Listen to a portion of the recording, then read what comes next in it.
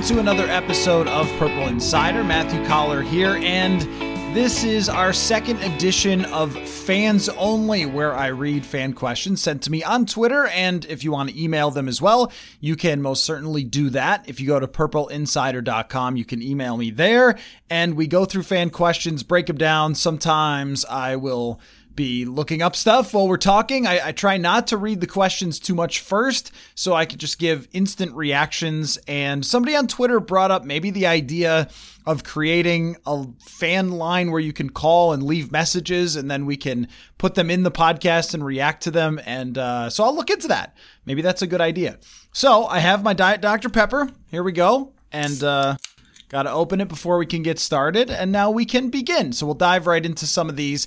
And we'll continue to have all the great guests that we usually have, Chris Trapasso and everybody else, Courtney Cronin, going forward, Sam Ekstrom. But this is just, consider it like fun bonus content to answer a lot of the questions that I get, because I open my mentions every morning and I'll have a lot of great questions from Vikings fans, and I figured it would be good to share them with all of you. And honestly, I should have been doing this earlier, to tell you the truth, probably. So it took me this long to think of it. So fans only, let's go. All right. And I need to get Manny Hill working on an intro for you guys. All right. This comes from Nick from Blaine. This question: as of right now, PFF has the Vikings win total at 9. Would you go over, under, or just right? So my understanding is that the Vegas line is 9, and I think PFF actually has them in their simulations at 8.3 or somewhere in that ballpark of wins for 2022.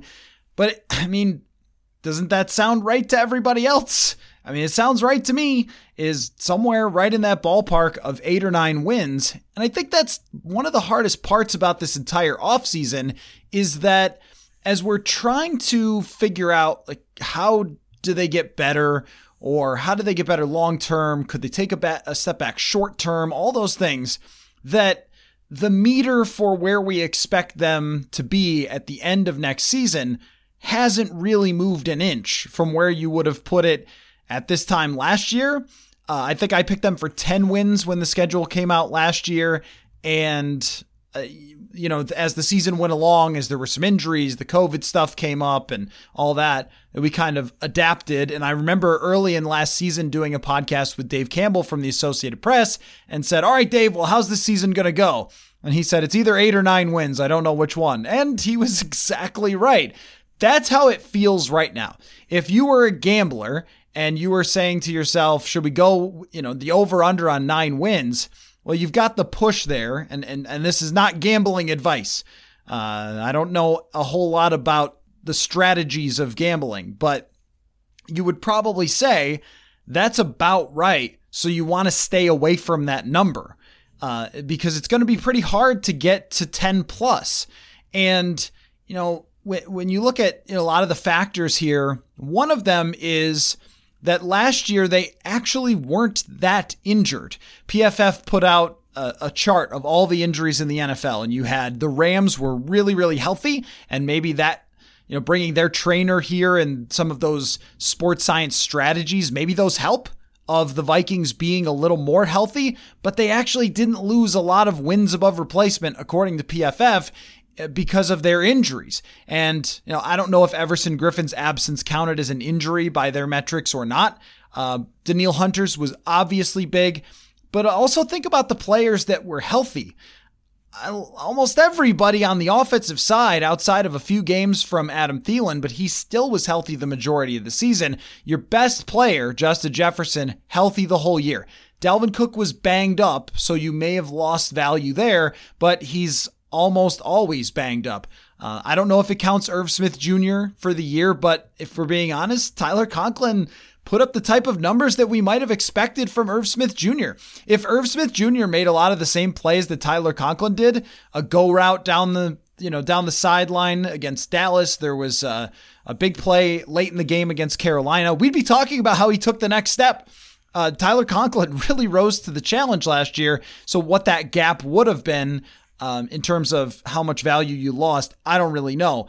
The whole point is just that when you look at the roster, if they have the bad side of injury luck this year, there isn't a whole lot of parachute to catch them if that were to happen. As of right now, things can change, but Danielle Hunter, Zadarius Smith, we're still talking about the same issue of your next man up is Kenny Willekes or Patrick Jones or Janarius Robinson or DJ Wonnum. Like those types of players, those middle round or late round picks, they usually can work into situational roles, but when they're asked to do a lot more, that's pretty tough. That usually takes a really good NFL player to be making an impact there.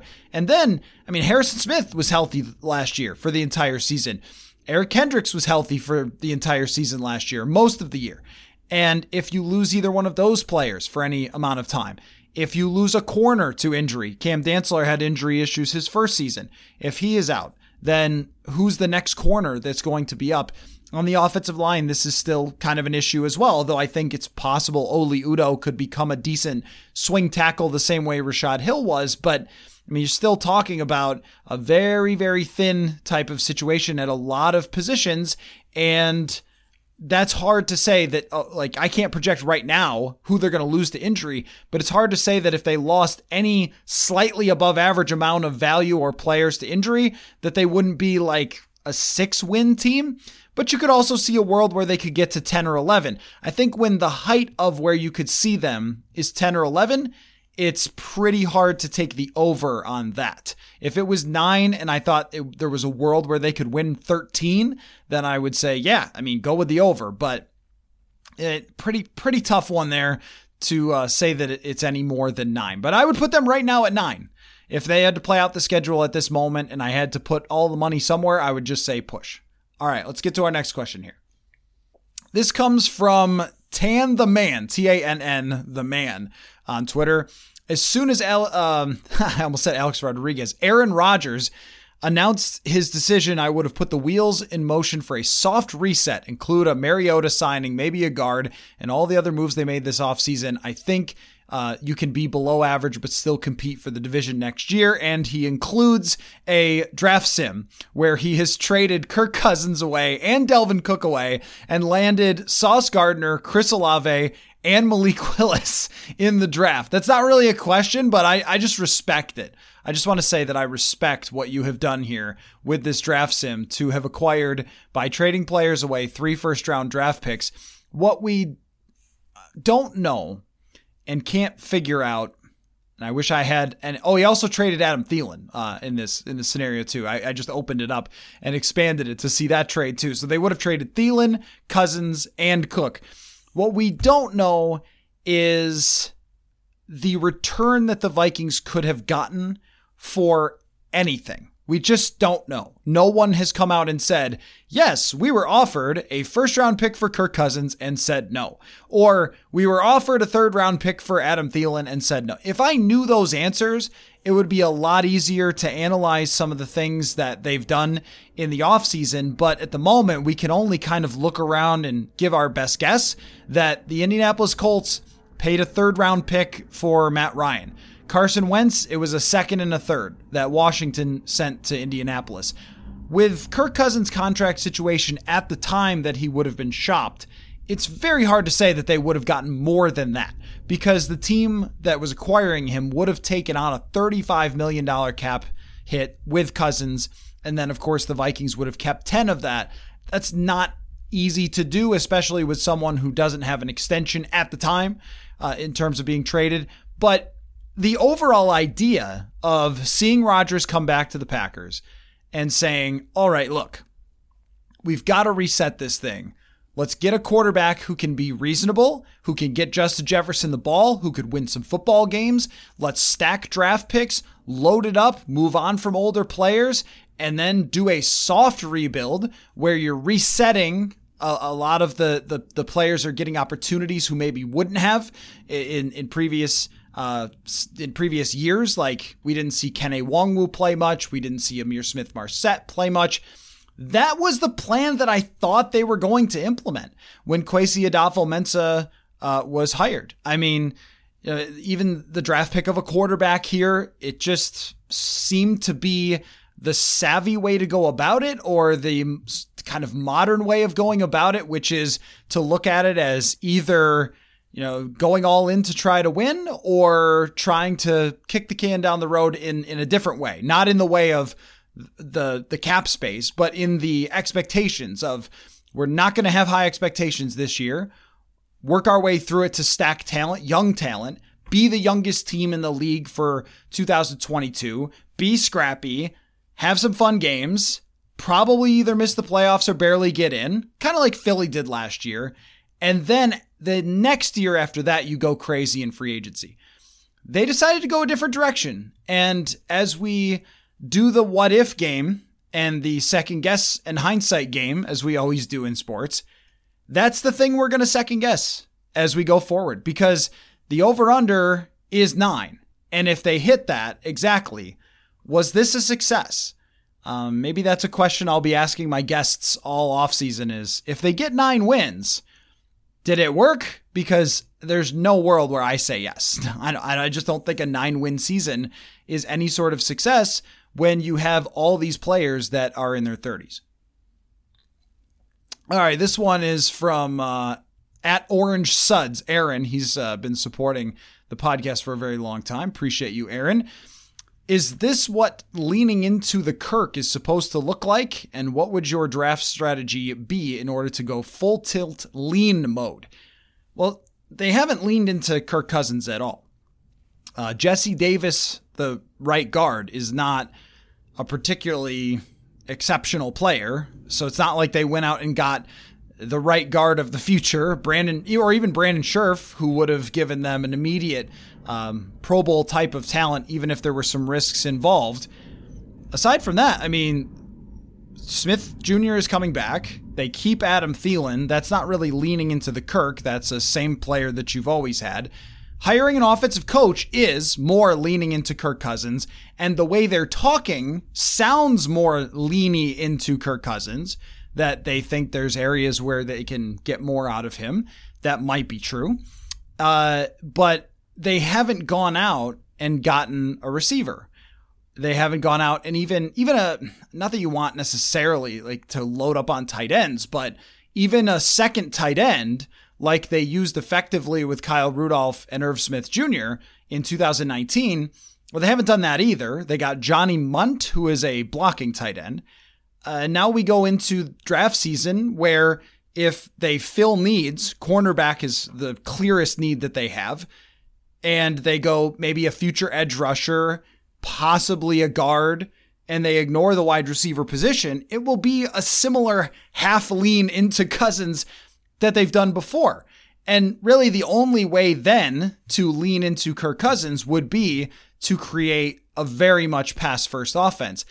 But as much as the Vikings were known over the last couple of years for being like run first, and that's what Mike Zimmer wanted them to do, and I know that a stat like this needs a lot more context than just saying this number, but they were 11th in pass attempts last year. The Los Angeles Rams were 10th. I mean, they threw 604 passes last season. They did not run the ball as much as they did maybe in 2019. I think they were winning more in 2019, and there is, again, context for any stat like that.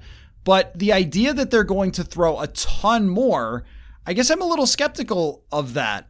In 2020, you could have said that going into 2021, where they were 27th in pass attempts, but they actually did what we were asking them to do by throwing more often. And I don't think that the stat was as skewed by the ahead and behind statistics as it might have been for other Kirk Cousins years. I'll check that. But they actually threw the 11th most passes. So if they're going to lean into Kirk Cousins more, then you kind of have to try to get into the top 5 of passing with Cousins. And if they do that, I mean, I'm for it, just to see, like we talked on our last episode about the control, to just see, like, was it that they weren't passing enough? Let's see, from the numbers are not anywhere near as skewed. Last year when they were leading, 182 passes from Cousins, trailing 245. So much closer than what we were talking about with the 2016 numbers when he was in Washington, where it was the vast majority of throws were coming from behind. So anyway, I mean, I would like to see more of the lean into the Kirk because you've kept him and you've made this choice to compete. So how are you going to do it?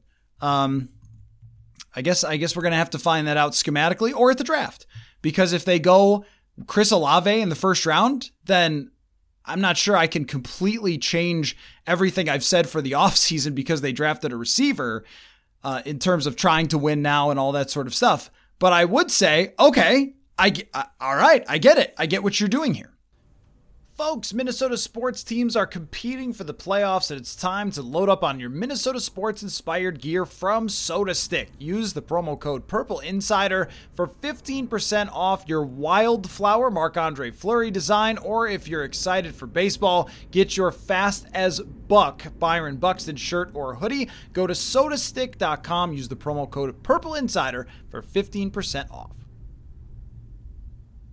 All right, next question comes from another longtime supporter at headcoach21, Ben, who is a, whatever we call it, super subscriber, founding member to the newsletter as well.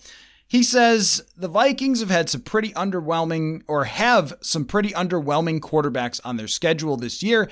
Which ones can you say that Cousins is definitively better than? All right, let's pull up then the Vikings' schedule of opponents, and we'll take a look. I have not memorized them yet. Let's figure that out. Now, they play the NFC East, so that's, let's see. Okay, now I've got it. All right, well, why don't we just go one by one here real quick? We'll run right through them. Chicago Bears, I don't know. I mean, instantly I want to say, oh, of course, Kirk Cousins is better than Justin Fields. But with a young quarterback, and we've seen quarterbacks take a big step in year 2, that I don't know. If I had to bet, I would lean that Kirk Cousins still has a better year than Justin Fields because I don't like his supporting cast at this moment. I don't think that Ryan Poles has done a whole lot to improve that supporting cast in Chicago. So I guess for both Chicago games, we could say that Kirk Cousins will be better. Detroit Lions, that's 2 more that he's better. So that's 4. Green Bay Packers, of course not. Dallas Cowboys, no. Dak Prescott is still better than Cousins. New York Giants, yes, better than him. Better than Daniel Jones. So what are we at now? We got 2 Lions, 2 Bears, and a Giants. That's 5. Arizona Cardinals, not better than Kyler Murray. Especially if it's early season. Maybe if it's week 17 Kyler Murray. I don't know. But not better than Kyler Murray. New York Jets, same deal. I don't know. I don't know if he's better than Zach Wilson. I assume that he will be, so we can put it on our list and say 6. Mac Jones, not ready to say that that's the case. That's another quarterback who's going into year 2 and had a very good season last year. Cousins is certainly more seasoned than Mac Jones, but a very good first season. If he has year 2 growth, I'm not going to go there. Indianapolis Colts, Matt Ryan. That Colts supporting cast is very good. I think I'll go Kirk is better there. So that's 7 games so far. We've also got, and this is not like their schedule or anything. That hasn't come out yet. This is just the list of opponents. Philadelphia Eagles, he is better than Jalen Hurts. Probably better than Carson Wentz. Better than Jameis Winston. Not better than Josh Allen. Better than Tua. So that's 11 games where Cousins will be the better quarterback. And if you're making an argument for this team to make the playoffs, that's probably your argument, is that you have to win the games where Cousins is the better quarterback. And sometimes they have and sometimes they haven't in recent years, right? I mean, they lost to Jared Goff last year. They lost to Cooper Rush last year. In previous years, they've lost to Mitch Trubisky multiple times in a single season. So you'd love to just write it in and say, oh, yeah, okay, well, he's better than all these quarterbacks individually, so they'll win. But it's a team game, and the Vikings in some games just were not able to get anything going. And it's like, is Cousins better than then on a given day? Because we've seen that roller coaster where on a given day, he can throw for 83 yards against Chicago, that's just always there. Or on a given day, he could go toe-to-toe for Aaron Rodgers, which is what we saw him do last year again and win that game going toe-to-toe with Rodgers. So it's a hard way to do it. Just trying to figure out, okay, what's their schedule going to be? Is he the better quarterback? But I would say a lot of them, if Tua doesn't take a step, if Wilson doesn't take a step, if Mac Jones doesn't repeat or better his first year performance, that it's a very interesting schedule from that perspective. Do these young quarterbacks get a lot better? Will determine maybe where the Vikings land. If a lot of them take big steps forward, that could be trouble. If they don't, then maybe we're talking about a 10-win season and making the playoffs, and then it will look like competitive rebuilding may have worked, if there's any rebuilding to happen at some point. All right, next question comes from Amir. Considering all the holes, should the Vikings draft best player available or try to address a need like corner? Now, I'm always into, first, quarterback is always at the top of my list just because there's nothing more important than figuring out your future quarterback situation. But I think in a position like this, it's almost hard to find a spot that they don't need. Like, best player available also doesn't mean it's best player at the most valuable position. So if the best player available is a linebacker, I'm just going to pass on that. Best player available, a running back. No use to drafting a running back in the first round. So it really comes down to best player available at edge rusher, at corner, at wide receiver, at guard, which is also a position that you would be a little hesitant to spend a first-round pick on. Maybe that's a second or third-round pick. I think that's really the approach. If you go in saying we are drafting a corner and there's nothing else that matters in this world to us, that's not really the best way to do it, I think. And even trading down is a nice concept, but if you're not drafting a player who could be significant for you in the future, then, if it's just somebody whose ceiling is a regular starter and not a potential star, then you're wasting an opportunity with a really high draft pick. So I think you have to go best player at the most valuable position. One of those that I named really most specifically, unless the Kyle Hamilton thing comes to fruition and he drops down the board, that's a fun discussion to have of like, hey, safety isn't all that valuable, but you're going to lose Harrison Smith eventually, and Kyle Hamilton is, for some reason, talking about dropping in the draft when he was discussed as a top 5 prospect, and maybe things get interesting there. But really what it comes down to is either wide receiver, corner, or pass rusher. Those are the positions you should be looking at. Maybe you're taking a look at Jordan Davis, interior rush, but I'm not even sure that I think there's been some studies that show that's really valuable, but if a guy can't play more than 500 or 600 snaps in a year, I question whether you should spend a first-round draft pick on him. So that's a long way of saying BPA at the positions that matter in the NFL, the ones that get paid. Okay, this is from Carl T. Floorwalker. Good to see you, Carl. Is there a viable option at center other than Bradbury? I don't see an option with free agency with the cap issue, and doubt draft is the answer. I'm going to need a deep gulp of Diet Dr. Pepper to talk about this one, Carl. No, there is no other viable option. I'm sorry. There really isn't. When you look at the roster, they had Mason Cole last year, but did not get somebody who could even be of that level at center. And it appears that they're going to roll the ball out for Garrett Bradbury in his final year of his rookie deal.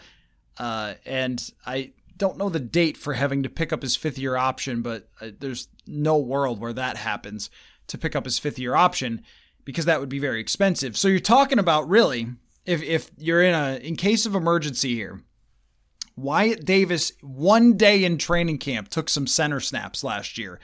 Everybody kind of freaked out a little. I get it.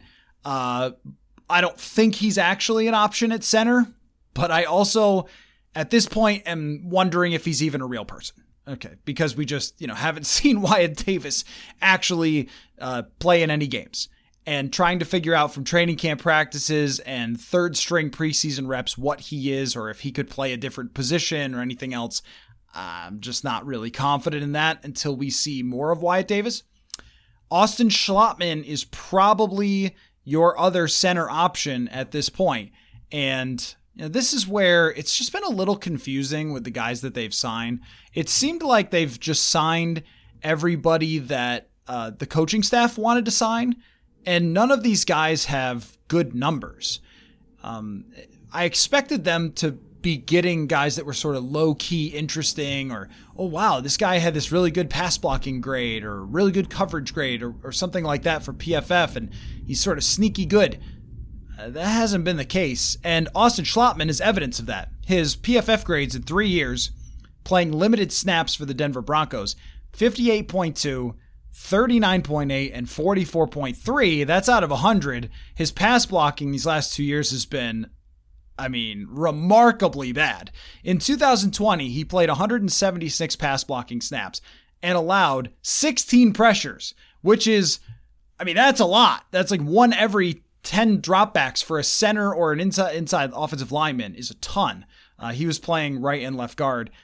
He's only played 42 NFL snaps at center. Like, this doesn't sound like an option to me for Austin Schlottmann to battle against Garrett Bradbury. You'd like to at least say, hey, well, his numbers are a little better, but they're not. So Garrett Bradbury's your guy. And I guess last year going into the season, I think it was one of my predictions that went wrong, was that Garrett Bradbury would end the year with a pretty good Pro Football Focus grade and he would take a step forward, and it just didn't happen.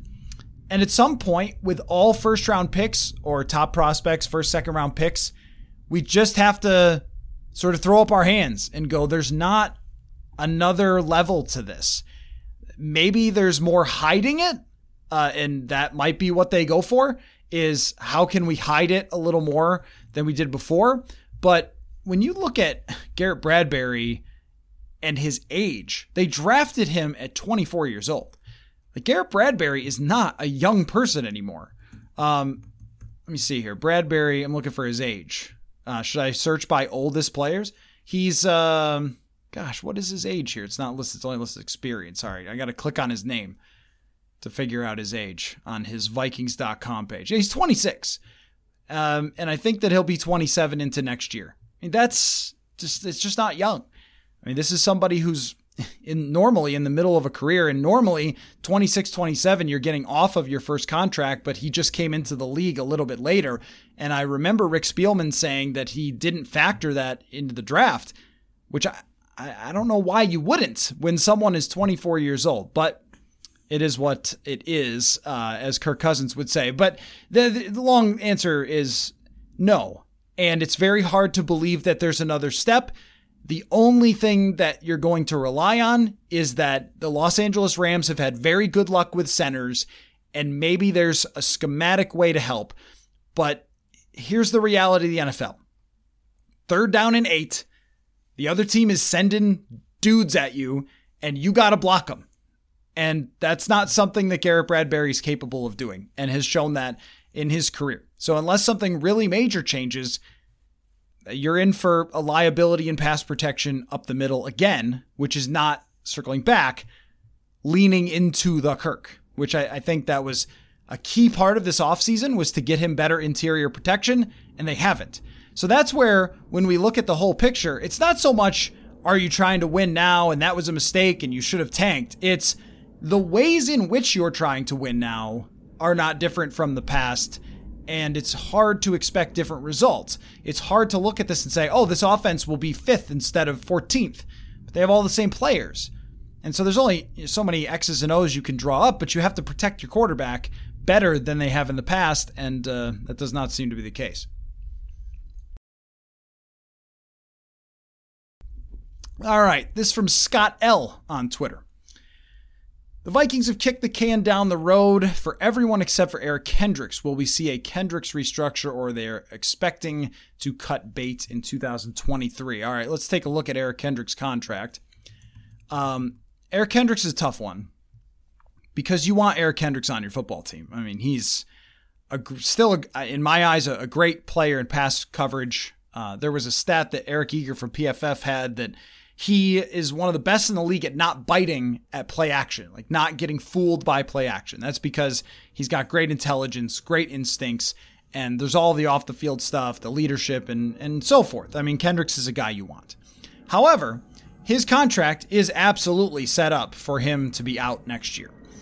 He is a free agent after 2023. They could save $9 million by cutting him, And if he doesn't play up to a peak level, then you're probably just saying, sorry, we're going to take the cap space and we'll catch you later. Or they could let that thing play out all the way through 2023 and just say, like, all right, this is your last year and you're going to be a free agent after this, and that's the way it is. Or they could get to that point and feel like he's still playing exceptionally well. I think linebackers can play well into their 30s, and you get a contract extension. But they haven't done any of the converting of the bonus or base salary or any of that so far. And I guess that would depend on what they plan on still doing.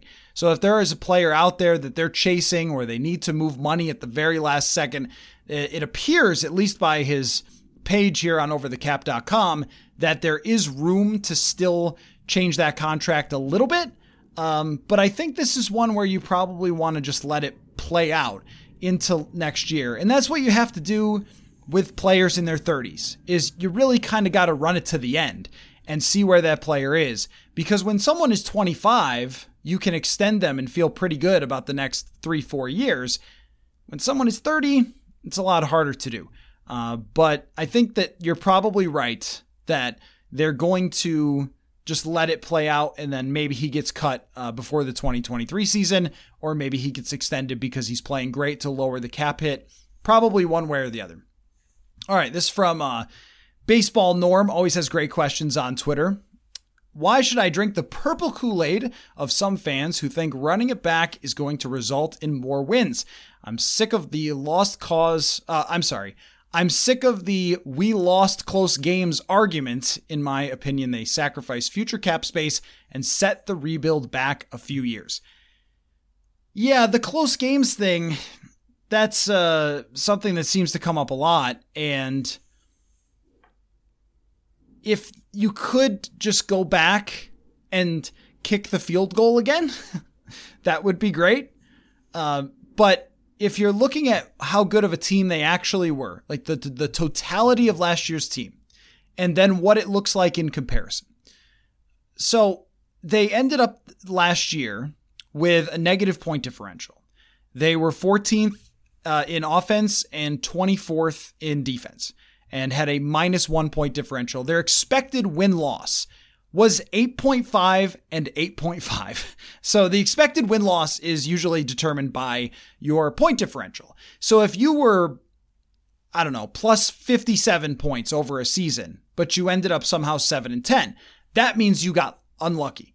It means that you were a better team, and it just didn't work out for you in the way that the cookie crumbled. Now I'll give you another example of that is the Atlanta Falcons from last year. So the Atlanta Falcons from last year ended up with a 7-10 record, but their expected points was a 5-win team. They were bad. They were a bad football team. They were 26th in points for, 29th in points against, had no business with 7 wins. No business looking around and saying we were kind of close to the playoffs.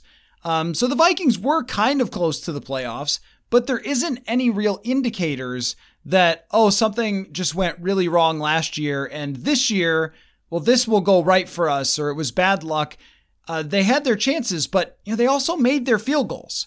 They made 87% of their field goals last year. So while you did miss a key field goal that lost the game, you also made a lot of other field goals that kept you in games or helped you win games, including against Detroit. There were final plays that they didn't make and things like that last year's team, talent-wise, did feel like it was better than an 8.5 expected wins.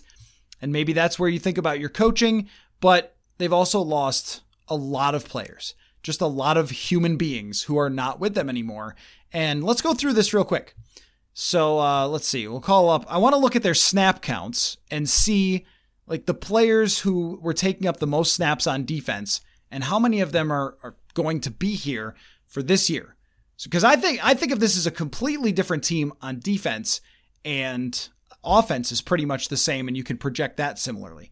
So Xavier Woods was their leader in snaps taken. He is not here anymore. Patrick Peterson, 884 snaps. He was 5th. He's gone. Anthony Barr was 6th in snaps. He's gone. Nick Vigil was 7th. He's gone. Mackenzie Alexander, 8th. Not here. Sheldon Richardson, 9th in snaps. not here. So then you have Dantzler, Bashaud Breeland, 11th in snaps, not here. Armon Watts, Delvin Tomlinson, Everson Griffin, not here. Michael Pierce even played 250 snaps, not here. That's a lot of different people.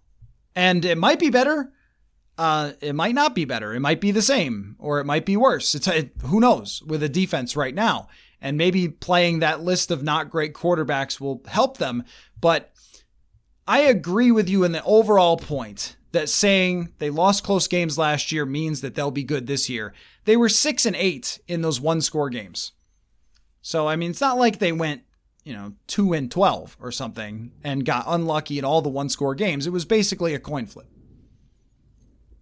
So I don't think that's a good argument. I think what you're looking for, the one case you can make, if you're saying it will be a lot better than last year, is just the coach. It's what you really have to lean on, is Kevin O'Connell will do more with this group, or whatever moves might come. I mean, with their cap space, probably not a lot of moves still coming, but they're going to draft talent, and Kevin O'Connell's going to make the most of these people, and that's why it'll be better. And the schedule does look easier, to tell you the truth. I mean, when you just look at a snapshot of it, but I mean, I don't know. Like, Indianapolis has Matt Ryan, but they have a lot of good players. Like, Washington has Carson Wentz. They have a lot of good players. Same with Miami.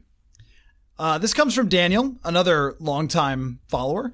Always appreciate you guys showing up. Anytime I ask for anything, hey guys, give me some questions. It's like a lot of you are right there for me, and I appreciate that. All right, this will be the last one, and we'll just keep doing these. What's that pick mean? What should we take?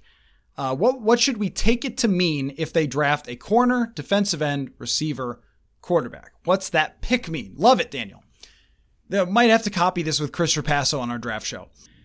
If they draft a defensive end, it would mean that they were not really buying whatever corners were available at the time. And they decided it was better for a rusher.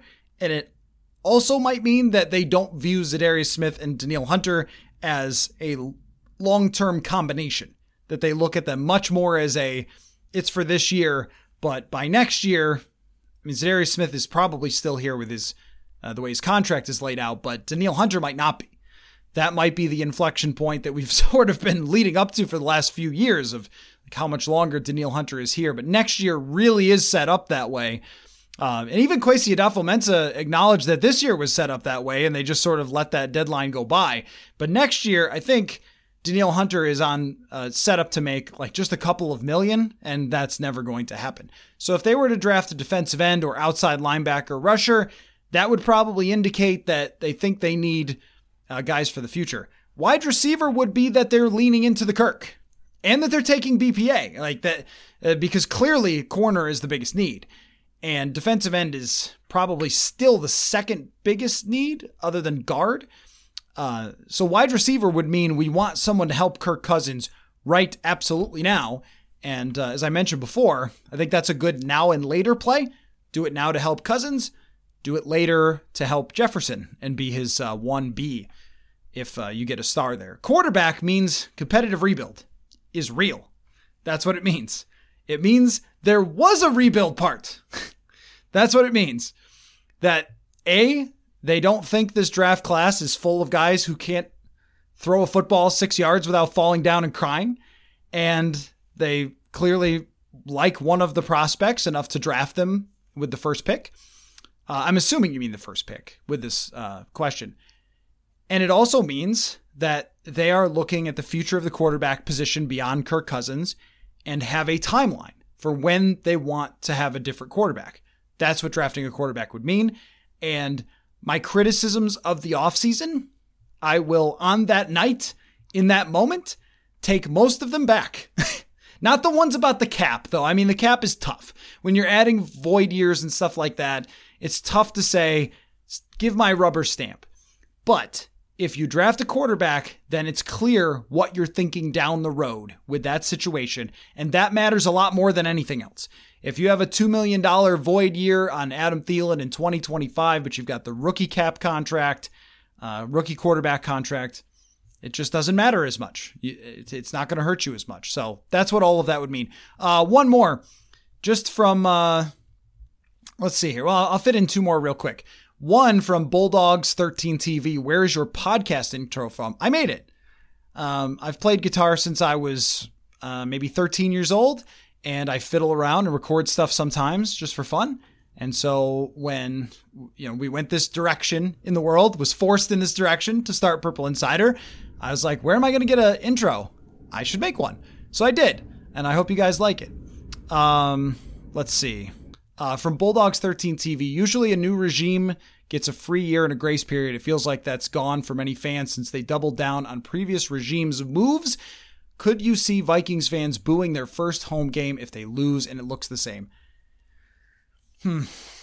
Yeah, I could. Because one thing that's been very accurate is honestly my social media and my responses to different things and how fans have reacted in that stadium. So last year is a good example where the fan base, at least the ones that I interact with on Twitter, was getting more and more agitated and frustrated by how things had gone. And as we got into the later stages of the season, it wasn't just booing, it was like not cheering. In the Green Bay game, Aaron Rodgers said after the game, it was not as loud in here as it usually is. And you could feel that in the press box, that it truly was not as loud as it once was. And I think it'll be the same feeling. In the first game, usually everyone's pretty jacked up. But if they get down 14 and go 3 and out the first couple of trips, I mean, I think you're hearing it. Because even though fans are known, like their reputation is just crazy and they'll paint themselves purple no matter what and everything else, I also think that fans have never been more informed about everything that their team is doing and more sort of knowledgeable about what they should be doing. And if they decided to bring everyone back, especially Cousins, and it's not going well, and you're struggling right off the bat, which usually Cousins I guess he doesn't always start off season strong. It's usually October, isn't it? But if there's a struggle right off the bat, I mean, I don't know if it's week 1, but it could be week 2 if they're at home, or week 3. If it's 0-2, if it's 1-3, yeah, I think they're feeling it right away.